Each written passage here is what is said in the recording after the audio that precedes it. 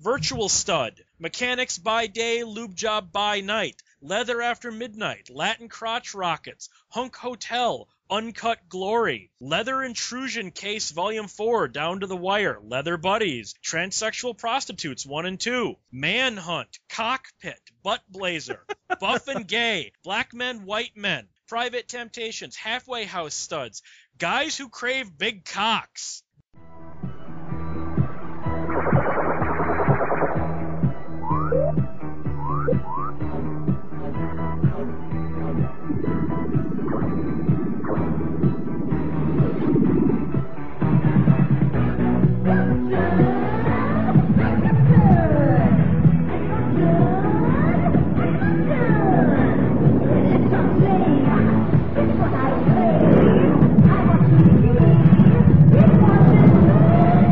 Radiodrome.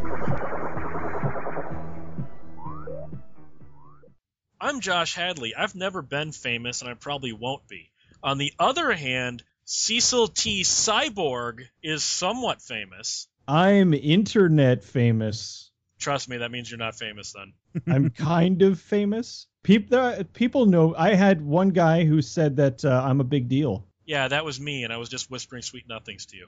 Ooh. Tell it, baby. And then we have the giggling Mimi over there. Peter never will be famous. Oh, you. You just wait. You just wait till I release my pop album a la Edward Furlong.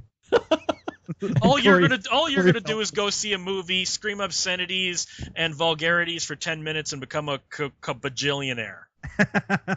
I hear that's how it works. And apparently, gain like 800 pounds in a neck beard. You need to really drop this whole introspective analyzation of movies thing. It's clearly not working. You need to just start saying things that make 12-year-olds go hee hee hee hee hee, and then you'll be rich. This shit's hard, man. You know what else is hard? Adam and Eve promos. Cecil? Really? You're the famous one.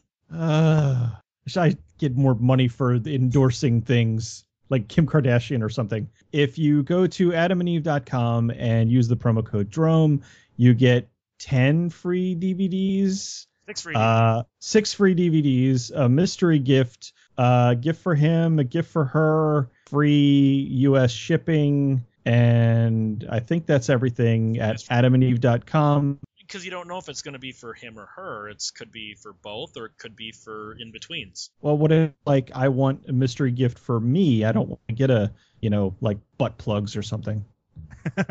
So a mystery gift for you. No, that's a mystery gift for you. Not into that sort of thing. No, but that sort of thing's into you.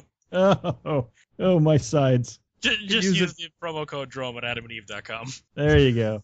What we're gonna talk about tonight is fame and how fleeting it is. This was prompted by the recent death of Amanda Peterson. Now, you might go, Amanda Peterson? Who the hell is Amanda Peterson? She did some TV in the 80s, and then she became kind of a superstar overnight for the 1987 movie Can't Buy Me Love. Then she went back and did some TV, and she was a really big deal for a while.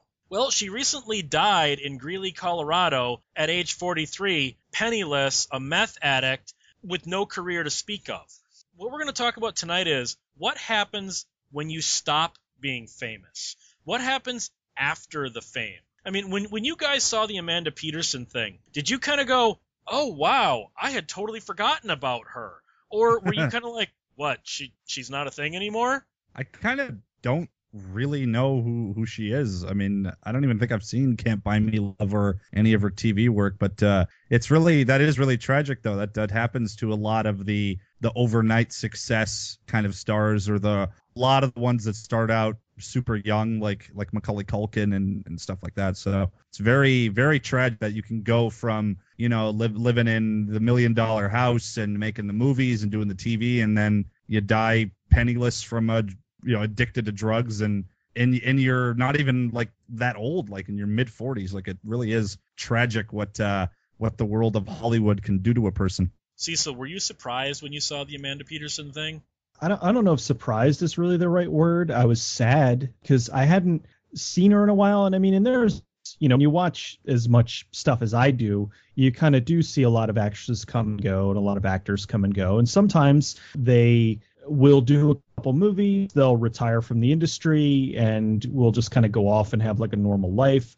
Some of them will just switch over to like producing or something and end up having like really ridiculously successful careers. It's just they're not in front of the camera, so you don't really think about them. And then there's other ones like this where she just got involved with, I guess the old bad crowd and wound up addicted to drugs and just kind of her whole life devolved into a mess. And it was sad because I don't want to say like a feel-good movie, but it's one of those like, oh, I'm in a crappy mood. Hey, that's on. I'll watch that because, it's funny and it's silly and it doesn't require a whole lot of brain power. And it's just an entertaining little movie. And she was like that quintessential 80s hot. She was like the perfect girl for that role.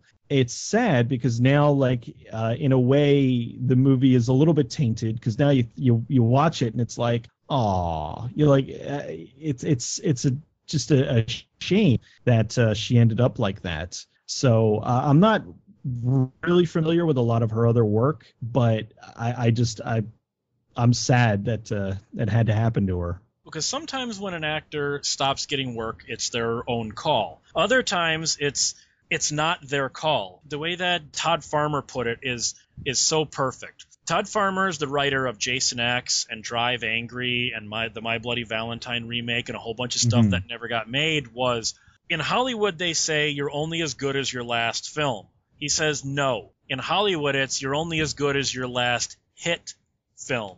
He went from being an A-list go-to horror sci-fi writer to, after Drive Angry's flop, to literally being homeless and working at a call center for Toyota. Because he said, okay, Drive Angry made $5.1 million. And he said, compare that to Jason X in 2002, which only made $6.6 million and was considered a bomb. So not including inflation or the higher 3D ticket prices, Drive Angry killed his career. He said basically he had meetings set up before Drive Angry came out, because you're never as hot as right before your movie comes out. After Drive Angry came out and did nothing, all those meetings got rescheduled and never actually came to fruition. Every one of the scripts he was working on got passed on, and he literally had to get a job working in Toyota customer service for $8.50 an hour, and he was literally living in his car. So I thought my life sucked right now.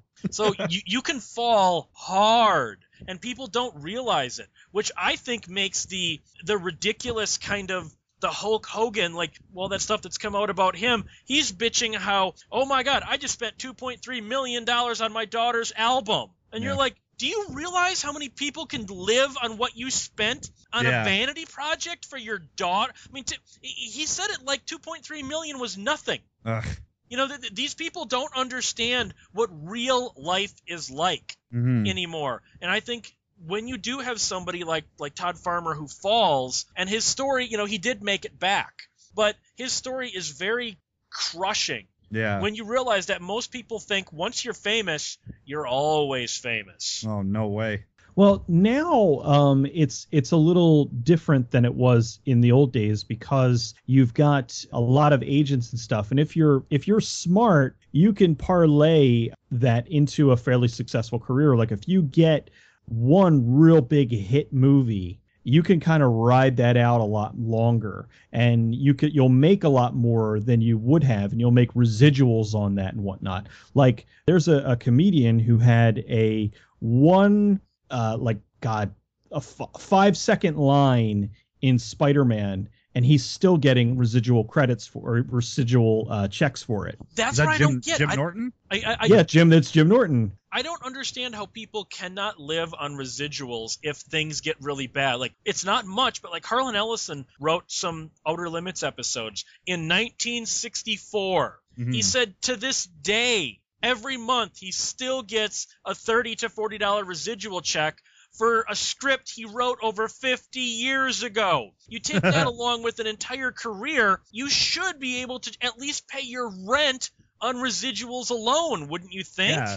It was like the thing that came out recently with 50 Cent, with him being bankrupt. He made all that money off of vitamin water, and he pissed it all away. And I think that a lot of the people that are doing things that are making money, they don't understand that the money is going to stop at some point. So they keep spending, and then it's like, oh, wait a minute, there's no more money. You know, Nicolas Cage. Well, no. Nicolas Cage, he knows what he's doing. He's a freaking, from what I've heard, he's addicted to gambling. So he keeps like pissing his money away that way. So I think that it's not a matter of he's just spending, you know, willy-nilly. He just is spending beyond his means because he can't control it, because he knows that, oh, well, if things get bad, I'll just go do Left Behind and a whole bunch of direct-to-video movies and get the money back. And he also bought a whole ton of weird shit for his house. He bought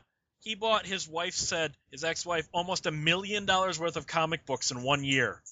Well, I mean, when he was hot, dude, he was one of the guys getting like $20 million of film.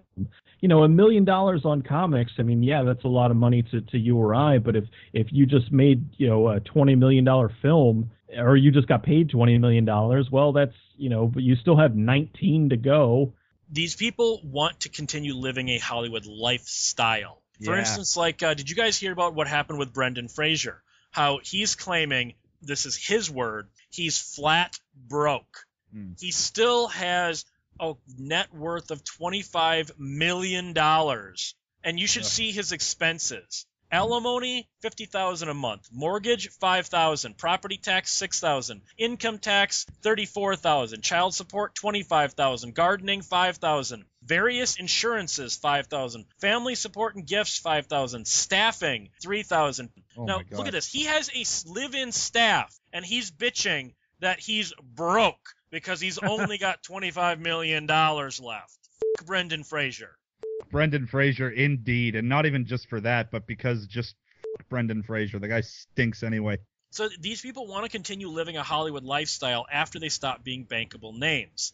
So sometimes the fame, they lose the fame because it's their fault. Drugs, or they're difficult, or they have a whole string of bombs and they made a bunch of bad career decisions all at one time.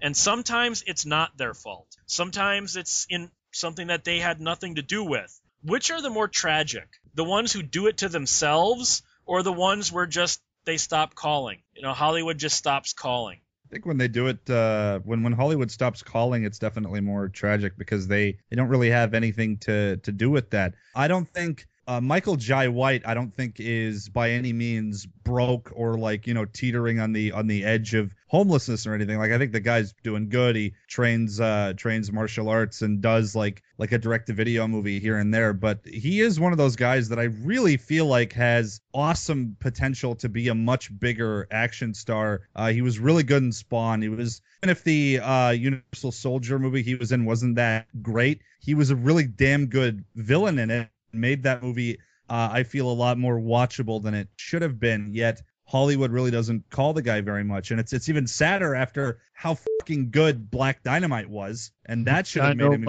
Come on, am I the only one that remembers Michael Jai White when he was back on NYPD Blue? I remember Michael Jai White from Toxic Avenger 2. I remember Michael Jai White from Teenage Mutant Ninja Turtles 2. Of course you do. It doesn't matter how famous you are or how much of an impact you had on pop culture. Have either of you ever read William S. Burroughs' Naked Lunch? No. No, but I saw the movie, and apparently it's much different. Well, if you've ever read the book, there's no possible way they could have adapted it into a movie. The movie is sort of some parts of the book along with a kind of fictionalized version of Burroughs' life, kind of made as one. William S. Burroughs wrote Naked Lunch in 1959, and it changed pop culture completely. William S. Burroughs died penniless, eating 2 meals a day in a little shack that he was renting for $100 a month. How is that the right way for William S. Burroughs to go down? And then, when he finally, a couple of years before he died, finally had an opportunity to make some money. Remember those Nike commercials he made in the 90s? I didn't know he made Nike commercials. Yeah, he did. Hey, I'm talking to you. The purpose of technology is not to confuse the brain, but to serve the body. To make life easier. To make anything possible. It's the coming of the new technology. Well, the purpose of technology is not to confuse the brain, but to serve the body. He was called a sellout for that. How dare Really? William Burroughs, writer of Naked Lunch and almost the inventor of the modern counterculture, how could he shill for Nike? Because he was flat broke. He had nothing. He was actually broke, not Brendan Fraser broke. Right.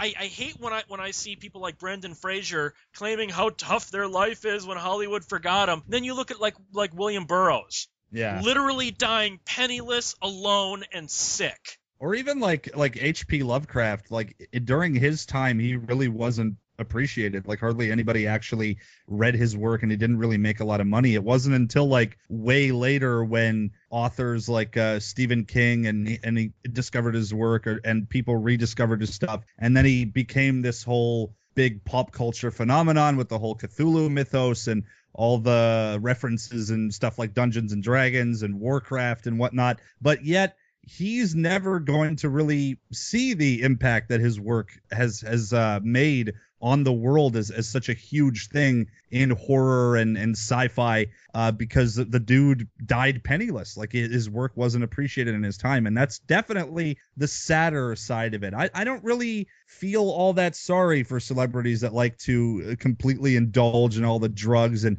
live as expensively as they absolutely can, and then when they crash and burn, it's like, well, hey, fuck you did that to yourself. Way to go, Edward Furlong. Good on you for punching Monica Keena in the eye. The ones I'm thinking of are Christian Slater and Val Kilmer. They had two of the most spectacular falls from graces that there were. Well, okay, maybe two others. Jean-Claude Van Damme and Steven Seagal had pretty spectacular fall from graces too. Oh God, yeah. Well, Seagal was pretty much like because of the divorce, and I still feel bad about like Van Damme.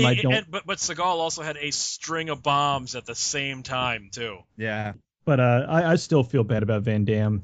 I think because he's consistently been making a lot of really good direct-to-video movies. Like his are the best. I think his are the best, honestly, of the direct-to-video stuff. He and Van Damme and Seagal had a weird career path after they left. They had the exact opposite career path after they left mainstream movies. Seagal got lazier, fatter, and his movies got worse. Van Damme got more in shape, learned how to be a better actor, and his movies got better. Oh God, yeah. Yeah. So it's kind of telling, but like Van Damme, his fall, I do blame him. He admits he was a cokehead. He doesn't remember shooting Street Fighter. He was so coked up at the time. He doesn't remember shooting some of his movies. So I can't really blame people for claiming you're really hard to work with when you're coked out of your mind. You do that to yourself. It's really sad what happened with Van Damme. To me, a lot sadder than Steven Seagal, because I don't know, Van Damme really. You could see so much, like the guy had not only this great action presence, but just a really good looking guy in great shape, a lot of energy, had the cool foreign appeal about him. He was almost like an aesthetically better looking version of Schwarzenegger, pretty much. Like it really just a total, all the girls were going crazy about the guy. He was on the same level of guys like Swayze, and he absolutely that up by just getting coked out of his mind, and the guy had kids, and just I'm glad that he's doing better now, and that the movies he's putting out have been just consistently awesome. I just saw Pound of Flesh last month, and that one kicked a lot of ass, but he's one of those guys that I wish could have stayed as an actual, blockbuster action star, because he should have. He deserved to do it, and then he fucked that up. So, and sometimes we never find out exactly what happened. Look at like Stephen Jeffries. Stephen Jeffries, most people will know as Evil Ed from Fright Night, but he had a career outside of that. He was almost nominated for an Oscar for Heaven Help Us. He was also in like the comedy Fraternity Vacation, did a Twilight Zone episode, did the Christopher Walken film At Close Range. He was in Amazing Stories. He was in the 976 Evil movies. He was in the Michael Pare very underrated movie Moon 44. Then there's a 3-year gap, and he's a hardcore gay porn star after that. Literally, he goes from Moon 44 to Virtual Stud, Mechanics by Day, Lube Job by Night, Leather After Midnight, Latin Crotch Rockets, Hunk Hotel, Uncut Glory, Leather Intrusion Case Volume 4, Down to the Wire, Leather Buddies, Transsexual Prostitutes 1 and 2, Manhunt, Cockpit, Butt Blazer, Buff and Gay, Black Men, White Men, Private Temptations, Halfway House Studs, Guys Who Crave Big Cocks, Gay Men in Uniform, You seem a little too Day. enthusiastic about this. But do you have Happy Scrappy Hero Pup? There's no Happy Scrappy Hero Pup, no. Well, But no, you got to remember, you got to ask the question: what has to happen in your life and career from you to go from making mainstream, released in theaters movies to making nothing for 3 to 4 years, and then all of a sudden you're a hardcore gay porn star? Something major has to happen in that interim, doesn't it? yeah, a lot of penis. No, that happened after. I don't know. You don't just start doing, like, it's not like, oh, well, I really need money. I'm gonna go here. It's like I think I'd get a job at McDonald's first. Yeah, same.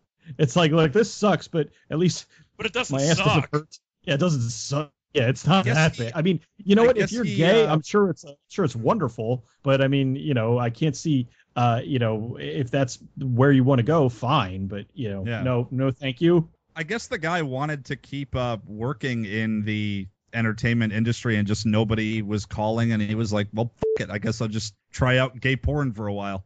I don't know. Although I wonder nowadays nowadays with porn being so mainstream, is there any tales of a mainstream actress? Is there any tales of any mainstream actress that ended up in porn and then made it back? Because I mean, there's been, the only thing I could think of, and it's not porn, it's just softcore, was Alyssa Milano. Alyssa Milano was popular with Who's the Boss and whatnot, and then she did a bunch of softcore movies, and then she came back with Charmed, and like now she's doing a bunch of like Lifetime TV shows and stuff, and so her career is like much, it's good. She managed to kind of make back from that. Once you've gone from mainstream to porn, there usually is no going back. Now, it is much easier to go from starting in porn to go to the mainstream. Someone like Ginger Lynn Allen and a whole bunch of other examples. It's not as easy to go that's not a business that goes both ways. Sasha Grey is probably the most popular example of that. I mean, she's been in some fairly large movies. I don't like the Entourage crap at all, but she, that's kind of a big deal. There is one example of, this is the only time in the history of Hollywood where an actress has been able to maintain a hardcore porn career simultaneous to a mainstream Hollywood career, and that's Ashlyn Gear. She'd literally be making like Cocksmokers 13, and then she'd go to the set of the X-Files. Then she'd go and make Butt Slammers 9, and then she'd go to the set of Space Above and Beyond, or The One, or Final Destination. She was making hardcore movies literally during the day and making movies for Fox Entertainment at night. Holy shit. She'd be a hell of an actress. Yeah. She actually is quite good. That was one of the things that made her stand out, is that she could pull off both. But usually you can't do one or the other. She is a perfect example of after the fame as well. Whether it's the mainstream fame or the porn fame, she quit completely and became a real estate agent in Texas.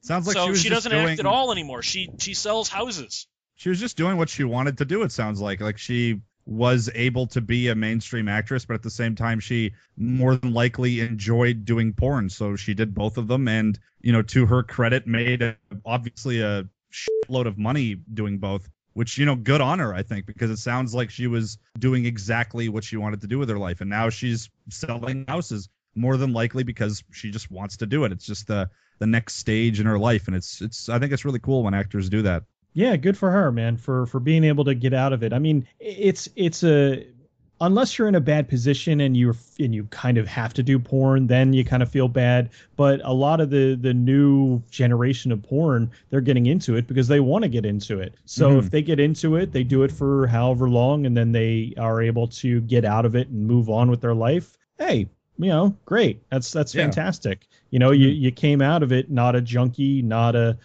complete mess.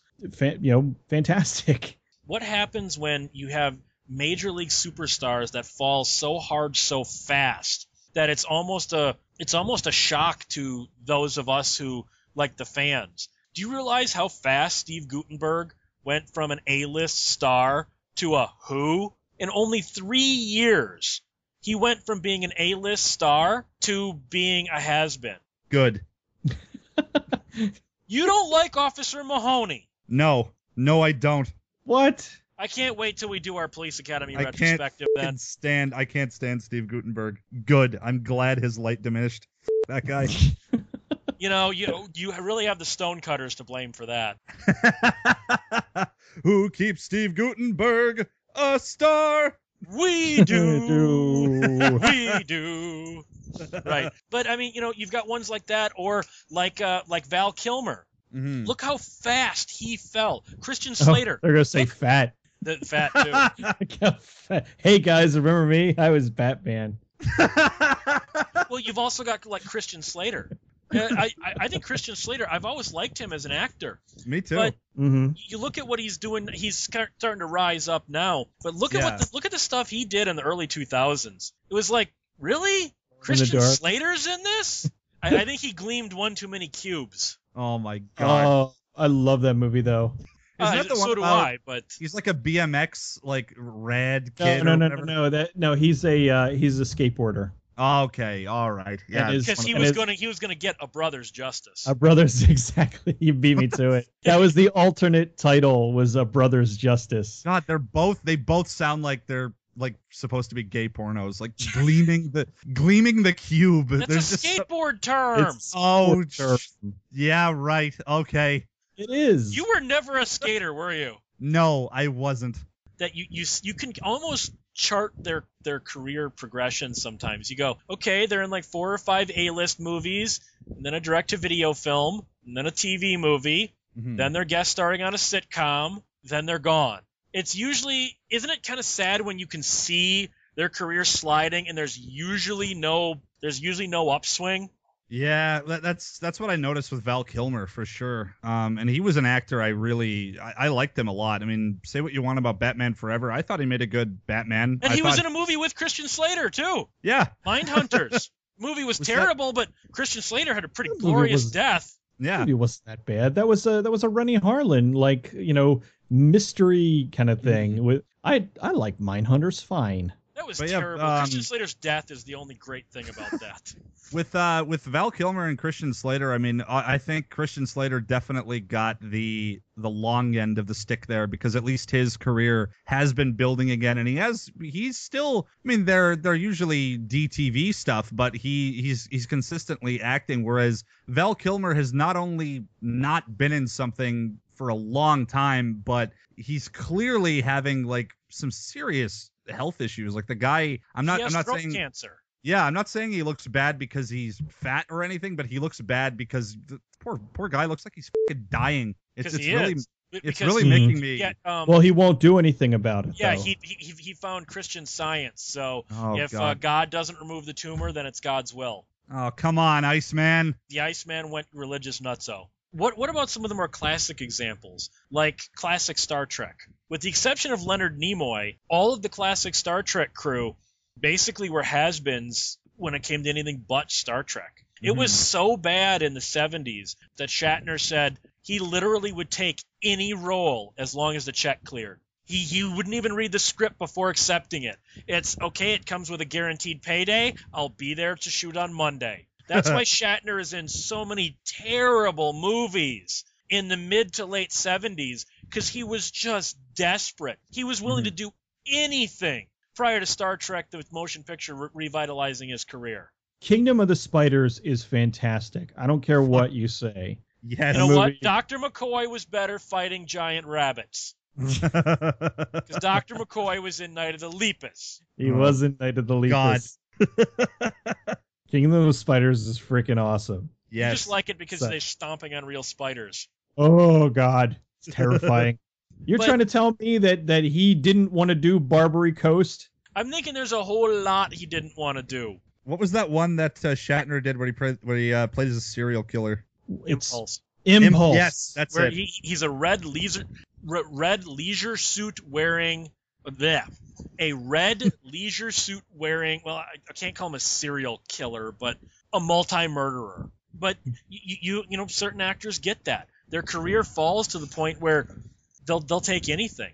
Well, no, he got hosed too because of that. Because what happened when Star Trek was in like season 3 or whatever, his wife divorced him, and she did she did future earnings. So when that happens, if you lose that gig, you still have to pay whatever. So like she was getting let's say $1 million a year or whatever, which back then was huge. He got fired. The show got canceled. The show got canceled. He still had to pay that. Fuck. Or else he was going to go to jail. So I don't fault him for taking all these different jobs just to be able to survive and to pay his leech of a wife or leech of an ex-wife. At least as far as I can tell, Shatner's always been a decent guy, just working whenever he can, and I never really heard stories about him being like difficult to work with or anything. He just went through. Then you haven't read the right stories. Because I heard he was more difficult to work with in the past. Yeah, I was going to say Shatner had 2 different eras: his pre and post Star Trek. When he was on Star Trek, remember, he was on top of the world. He was coming from Boris Karloff's Thriller, The Outer Limits, The Twilight Zone, then to Star Trek, and it was at that era he was an egomaniac by George Takei, Harlan Ellison, Gene L. Kuhn, Richard Matheson, everybody will back up. He was an egomaniac. It wasn't until he fell that he became humble. So he had to get physically humbled. Well, sometimes that happens, Well,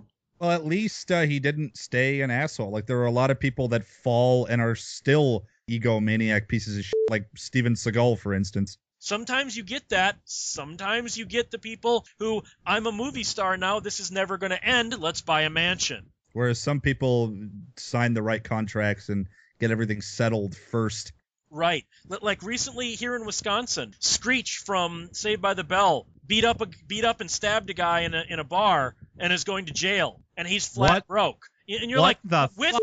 Well, serious? he did a porno where he freaking gave the girl a dirty Sanchez. Yeah. This guy's life is just more and more bizarre. He's spending some time in a Wisconsin jail for stabbing a guy in a bar fight, and he's flat broke. And you kind of got to wonder, with Saved by the Bell in syndication and on DVD, how can you be broke? Because he was even in like the next class of where he played the principal. Of course you'd know that. Well, of course, it's kind of my thing. Yeah. But yeah, he was like the principal. So he had money coming from Saved by the Bell. He had money coming from the Saved by the Bell, the next class or whatever. Like he had, and its show is always on somewhere. Yeah. So he's got to be getting a decent residual check. And the guy, there was sometime in the late 90s. There was like Oprah or something. They were having like a Saved by the Bell reunion back then. They were they were talking to everybody. They were taking questions, and Tiffany Amber Thiessen was all excited and was answering questions. And then they went to each person, and then they finally got like questions to Screech. Dustin Diamond, say his name. No, he's an ass. He's Screech. If he was a good guy, he'd be Dustin Diamond. He's an ass, so he's Screech. But He was such a dick to his fans that I was like, all right, this guy's got, a problem. He can't overcome the fact that he was like the nerd. But he was like the most well-liked character. Like I always, just knowing people who watch that show, everybody's favorite character usually seemed to be Screech. So what the f***'s up his ass? No, I was all about Jesse. and then when Showgirls happened, it was one of the greatest days ever. It must be weird not having anybody come on you. It's one of the best, worst lines ever. Oh, it's terrific. Hey, she was just at the 20th anniversary. They had a screening. Everybody all got AIDS and shit. You get certain actors that, not even actors, but directors, they get used to a certain style. They get used to a certain lifestyle. Like, I remember, like, Toby Hooper, who I've shit on many a time on this show, deservedly so, I believe. He kind of got used to working on such high budgets that he doesn't seem comfortable unless he's spending a couple of $1 million. Or James Cameron. I mean, he's still famous, but you look at, like, the stuff he did with Roger Corman, and you look at the early Hemdale stuff, and then you look at the James Cameron of today, and you go, the James Cameron of today could not make a movie for $500,000. Mm-hmm. Like he could back in the Corman day. He just couldn't. What happened? What happened to this guy that used to be known on the set of Aliens? He was known to be so frugal that he would literally bitch about $10 over on the special effect budget.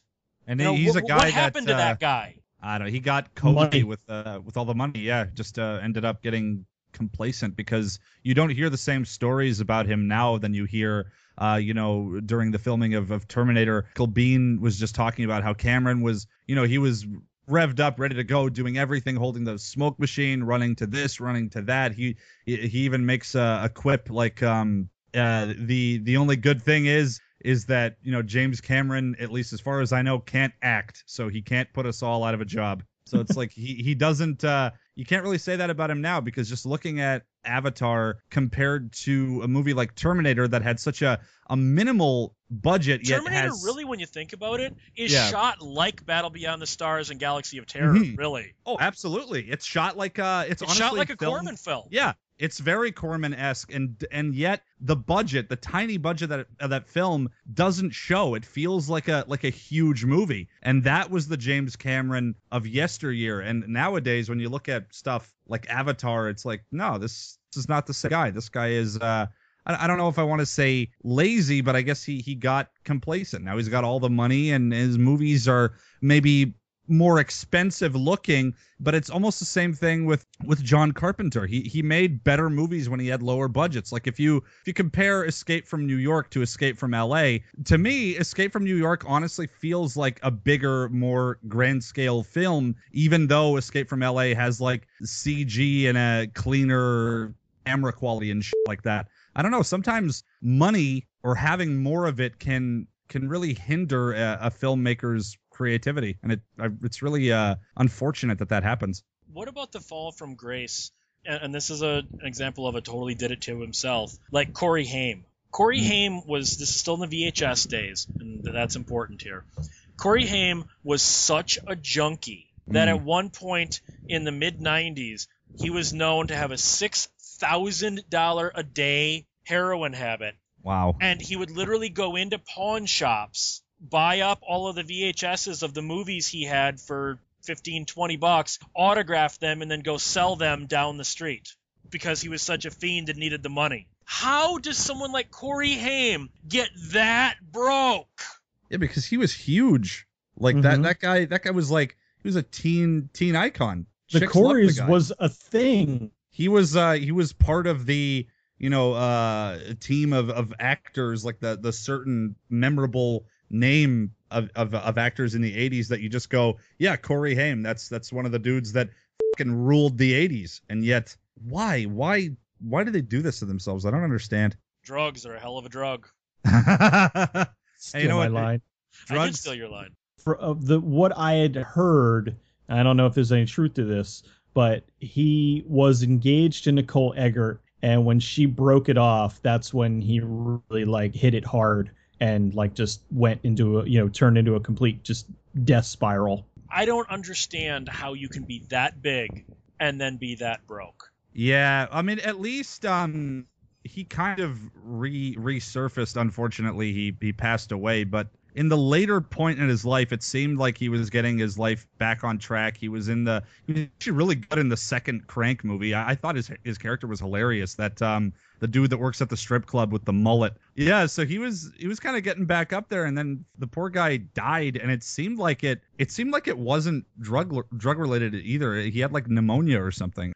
Guys like Edward Furlong are even more, like a lot more depressing, because Corey Haim, he died, but he kind of built his career back up, where you have a guy like Furlong who his first movie is Terminator 2. So the first thing he makes, he knocks it out of the fucking park, and he shows all this awesome potential. Then he makes movies like what's that? The virtual reality game one, Brain Scan. Brain Scan. Brainscan was another awesome movie, and No, he it was wasn't. Just, Yes, yes, it was. Yes, it was. It The certainly twist was. at the end is a chick sticking her finger up your butt right as you're about to come. No. Yeah, well, maybe I like that. Maybe I like that, Josh. Oh, that dude's downward spiral is just seeing pictures of him is the most depressing part. He kind of looks like if you photoshopped an image of 90s Edward Furlong to make it fat and then melted it. He just looked like, I think he did so much drugs and drank so much at such a young age that he stopped growing. I think because his voice is still, his voice still sounds exactly like it did in Terminator 2. He's still like the same height. He just got fat. He just looks like he just looks like a fat kid. And I think it's because he did just everything. Everything was done way fucking earlier than it should have ever been, to the point where it was worse than guys like Haim and Corey Feldman, and even maybe not even Macaulay Culkin. That's a fucking freak show right there. But with Furlong, because it's not even that he lost roles and it just had so much potential and really easily could have been such a big star, but he turned into one of the biggest pieces of shit in Hollywood too. Like the guy consistently, beats up his wife and just always something in the news about him being just a sack of shit. Bit a cop in the belly button. Good. Remember that? At least that's kind of cool. That's the depressing, a lot more than what happened with Corey Haim, I think, because just that really is one of the true horrible continuous downward spirals of Hollywood. But do you realize how much in 90s terms $6,000 a day in heroin is? A lot. That's a lot of heroin, Peter. Yeah. There's one other kind of after the fame. This one, I kind of think this is sleazy, where you made a couple of movies maybe in the 70s and 80s, and now you're just coasting on those and living off of the con scene. Those people that have not been in a new movie and have not had a job since, say, 1988, and their entire living is autographing VHSs, posters, and DVDs of their one or two big films. That to me is kind of sleazy, isn't it? Well, no, it's not. Because it's not like they're going over to people's houses and taking the money out of their pockets. They're going to these cons and whatnot, and people are coming to see them, and they're But paid. isn't that the ultimate laziness? Yeah, No. I made that movie No, you know what the years ultimate- ago. Yeah, you guys still like it? $20. No, you know what the ultimate laziness is? Not doing anything. They don't do anything anymore. I mean, to me, it's just kind of you're living off the past. So? You can't let your one or two big accomplishments go. But some of these actors, like I think one of the people you're probably referencing to is, God damn it, and her name escapes me right now. But who's the lead chick from Nightmare on Elm Street? Oh, Heather Langenkamp? Yeah, like she didn't do. No. Heather Langenkamp moved behind the scenes. She's a producer and does a lot of the costuming and makeup and that in a bunch of movies, like the Dawn of the Dead remake and stuff like that. So Heather Langenkamp might not be in front of the camera anymore, but she's still working. There's also Mark Patton from Nightmare 2, who didn't do a lot of like movie stuff, but he seems like a genuinely cool dude, and I love Nightmare on Elm Street Part 2, so I think it's great that he's still going to the conventions and actually interacting with his fan base and stuff. Like, I mean, some of these people, they don't do that many movies, and then they kind of, like, he disappeared to Mexico for like 30 years, and then kind of he resurfaced and embraced the whole Nightmare on Elm Street thing, and I'm glad that he did. I don't really see it as a sleazy thing.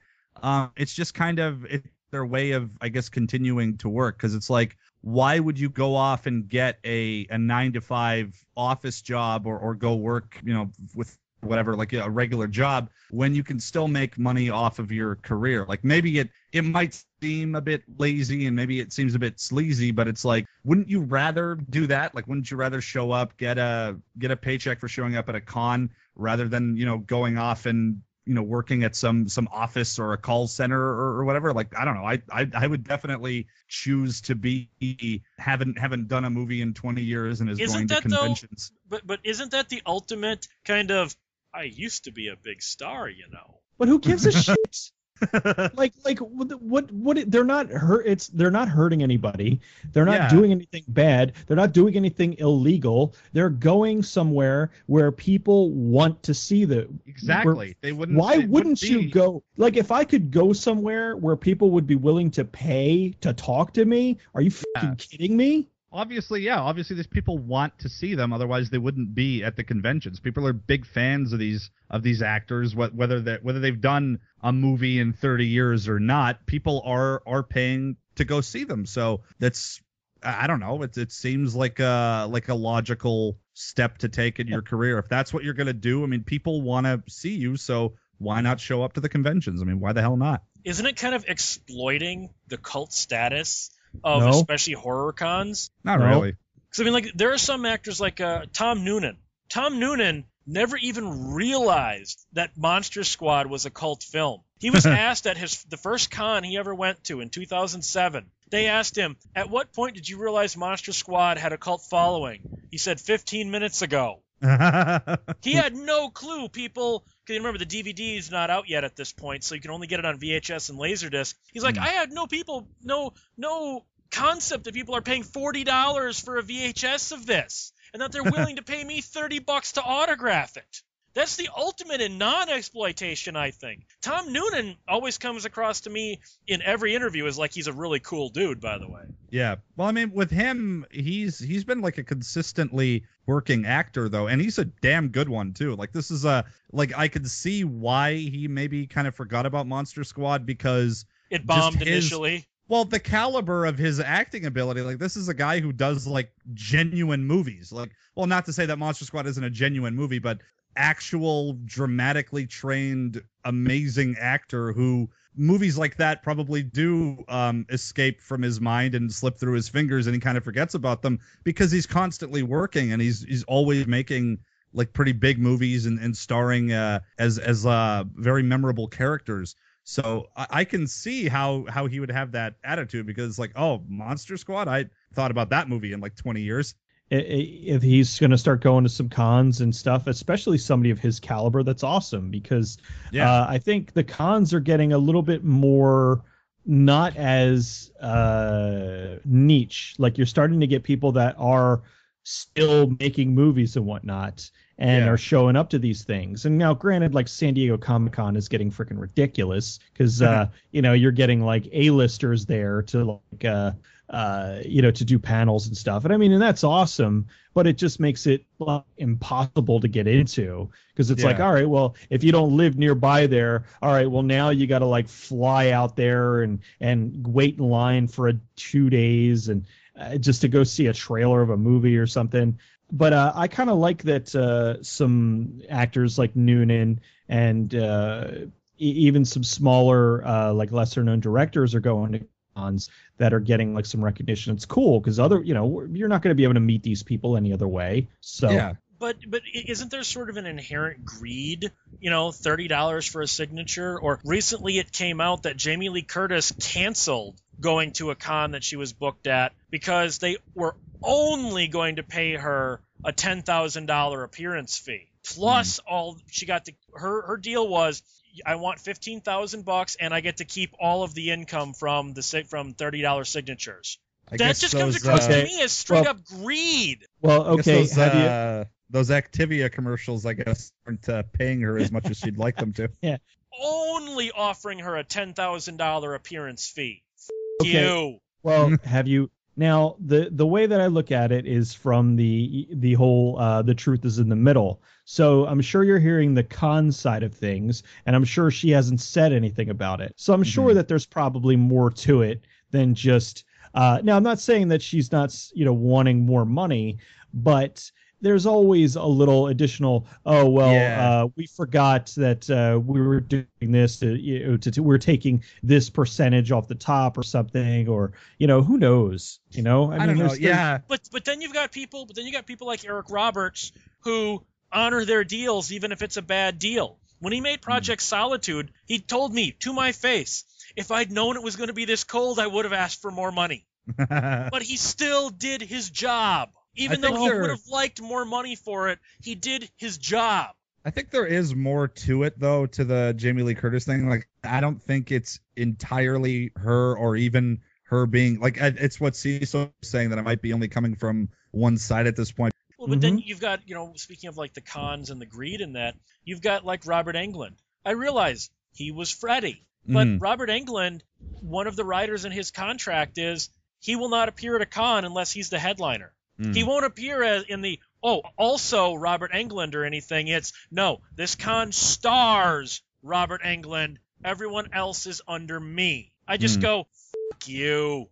You seem to have a hate boner towards all these conventions. I hate ego. I hate But hate the ego that comes with being these movie stars and the superstars. I hate the ego of it. But I mean, in a way, isn't it kind of, aren't we kind of showing an ego by doing a podcast or by doing online shows? I mean, obviously we want people to watch our product and I'm pretty like sure what they're we're all watching. pretty down to earth. Well, Because we are.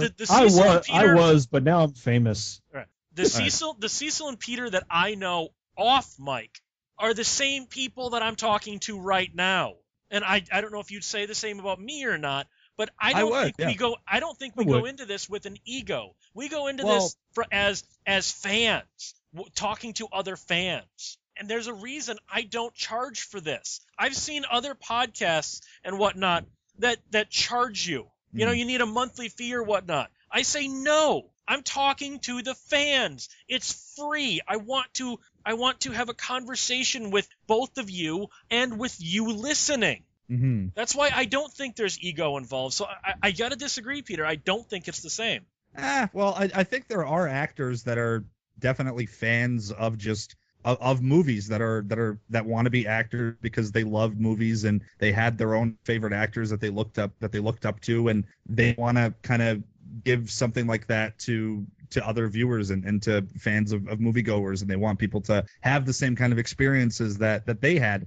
So some actors definitely have the huge ego trips. I mean, I didn't know that about Robert Englund at all. Like that is scummy in my opinion to be like, I have to be the headliner or whatever. Like, that's kind of shitty. I mean, the guy was Freddy and he will be an icon forever, but there are actors that I think are very down to earth, and they are just fans like we are, and then they just want people to have the same kinds of cool experiences that they had growing up watching with their favorite movies. So I think it's kind of it's a split, and there are a lot of different people in the industry. Some of them are pieces of shit, and some of them are just really cool dudes that are fans of a lot of stuff and that geek out about a lot of stuff. Dudes like Henry Rollins and shit like that. So I think it's a little bit of everything to go along.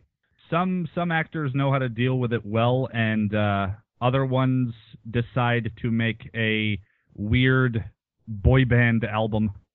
It's a shame because there are a lot of jerks that continue to make money in the industry and continue to succeed even though they churn out crap. And then you have other people who genuinely went in, they were good actors, they were good actresses or whatever, good directors, and they just caught a string of bad luck and they ended up down on their luck and ended up in a bad place.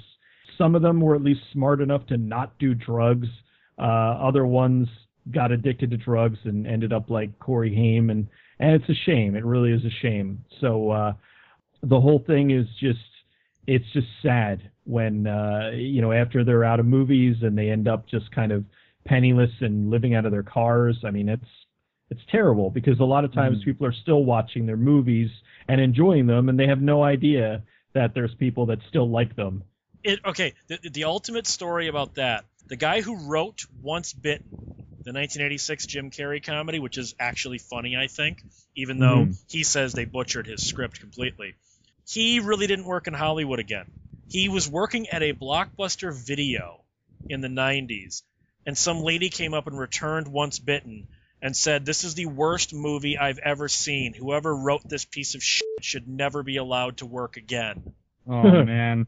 Unknowingly saying that to the man who wrote it. Oh. That's where you kind of go, oh. Yeah, that sucks. That really sucks. You know what else sucks? Cecil, where can people find you? Hey. Hey, I mean suck in the sexual act, not in quality. I see. In that case, you can find me at escapistmagazine.com. You can find me at goodbadflix.com, Facebook, YouTube, Twitter, geekjuicemedia.com. Peter, where can people find you if they want to see you only mildly suck? You can see me mildly suck on Twitter at Cinematica, YouTube, Cinemasochist, Facebook, The Cinemasochist, and on 1201beyond.com. You can see my popularity just diminishing and spiraling down. Oh, wait, never mind. I'm not popular to begin with. Popular with me. Yes. And me too. Yay. You can find me at the aforementioned 1201beyond.com, where, I suck. And you can contact me about my suckage at 1201beyond@gmail.com. And remember, guys, just because you're famous now doesn't mean it's never going to stop. Just because your Pixels review went viral doesn't mean you're ever going to have a career doing anything except yelling vulgarities into a webcam. Oh, Movie Bob. Stop yelling at Movie Bob. Movie Bob sucks. Leave him alone.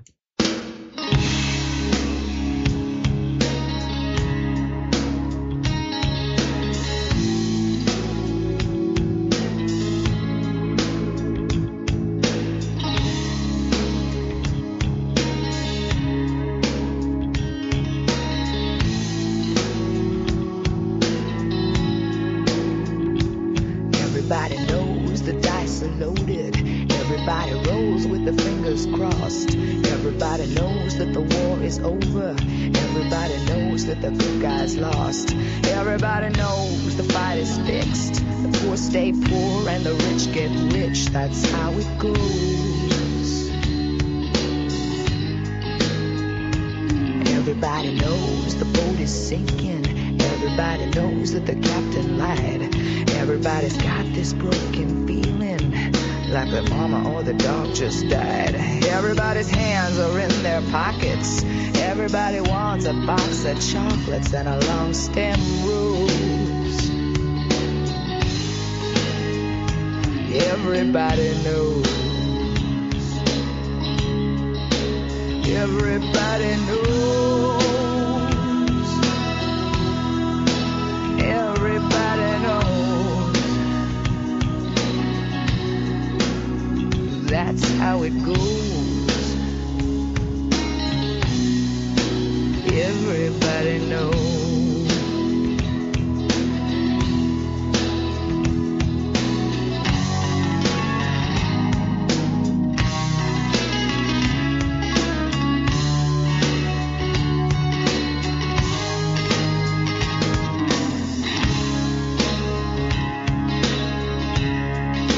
Everybody knows.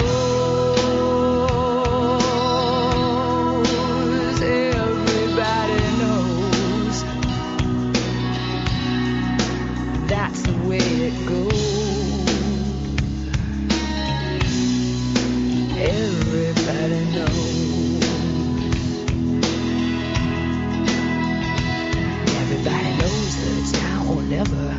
Everybody knows that it's me or you. Everybody knows that you live forever when you had a line or two. Everybody knows the deal is rotten. Old Black Joe still picking cotton for your ribbons and bows. Everybody knows you love me, baby. Everybody knows that you really do. Everybody knows that you've been faithful. Give or take a night or two. Everybody knows you've been discreet. So many people you had to meet without your clothes. And everybody knows. Everybody knows. Everybody knows. That's the way it goes. Everybody knows. Everybody knows. Everybody knows.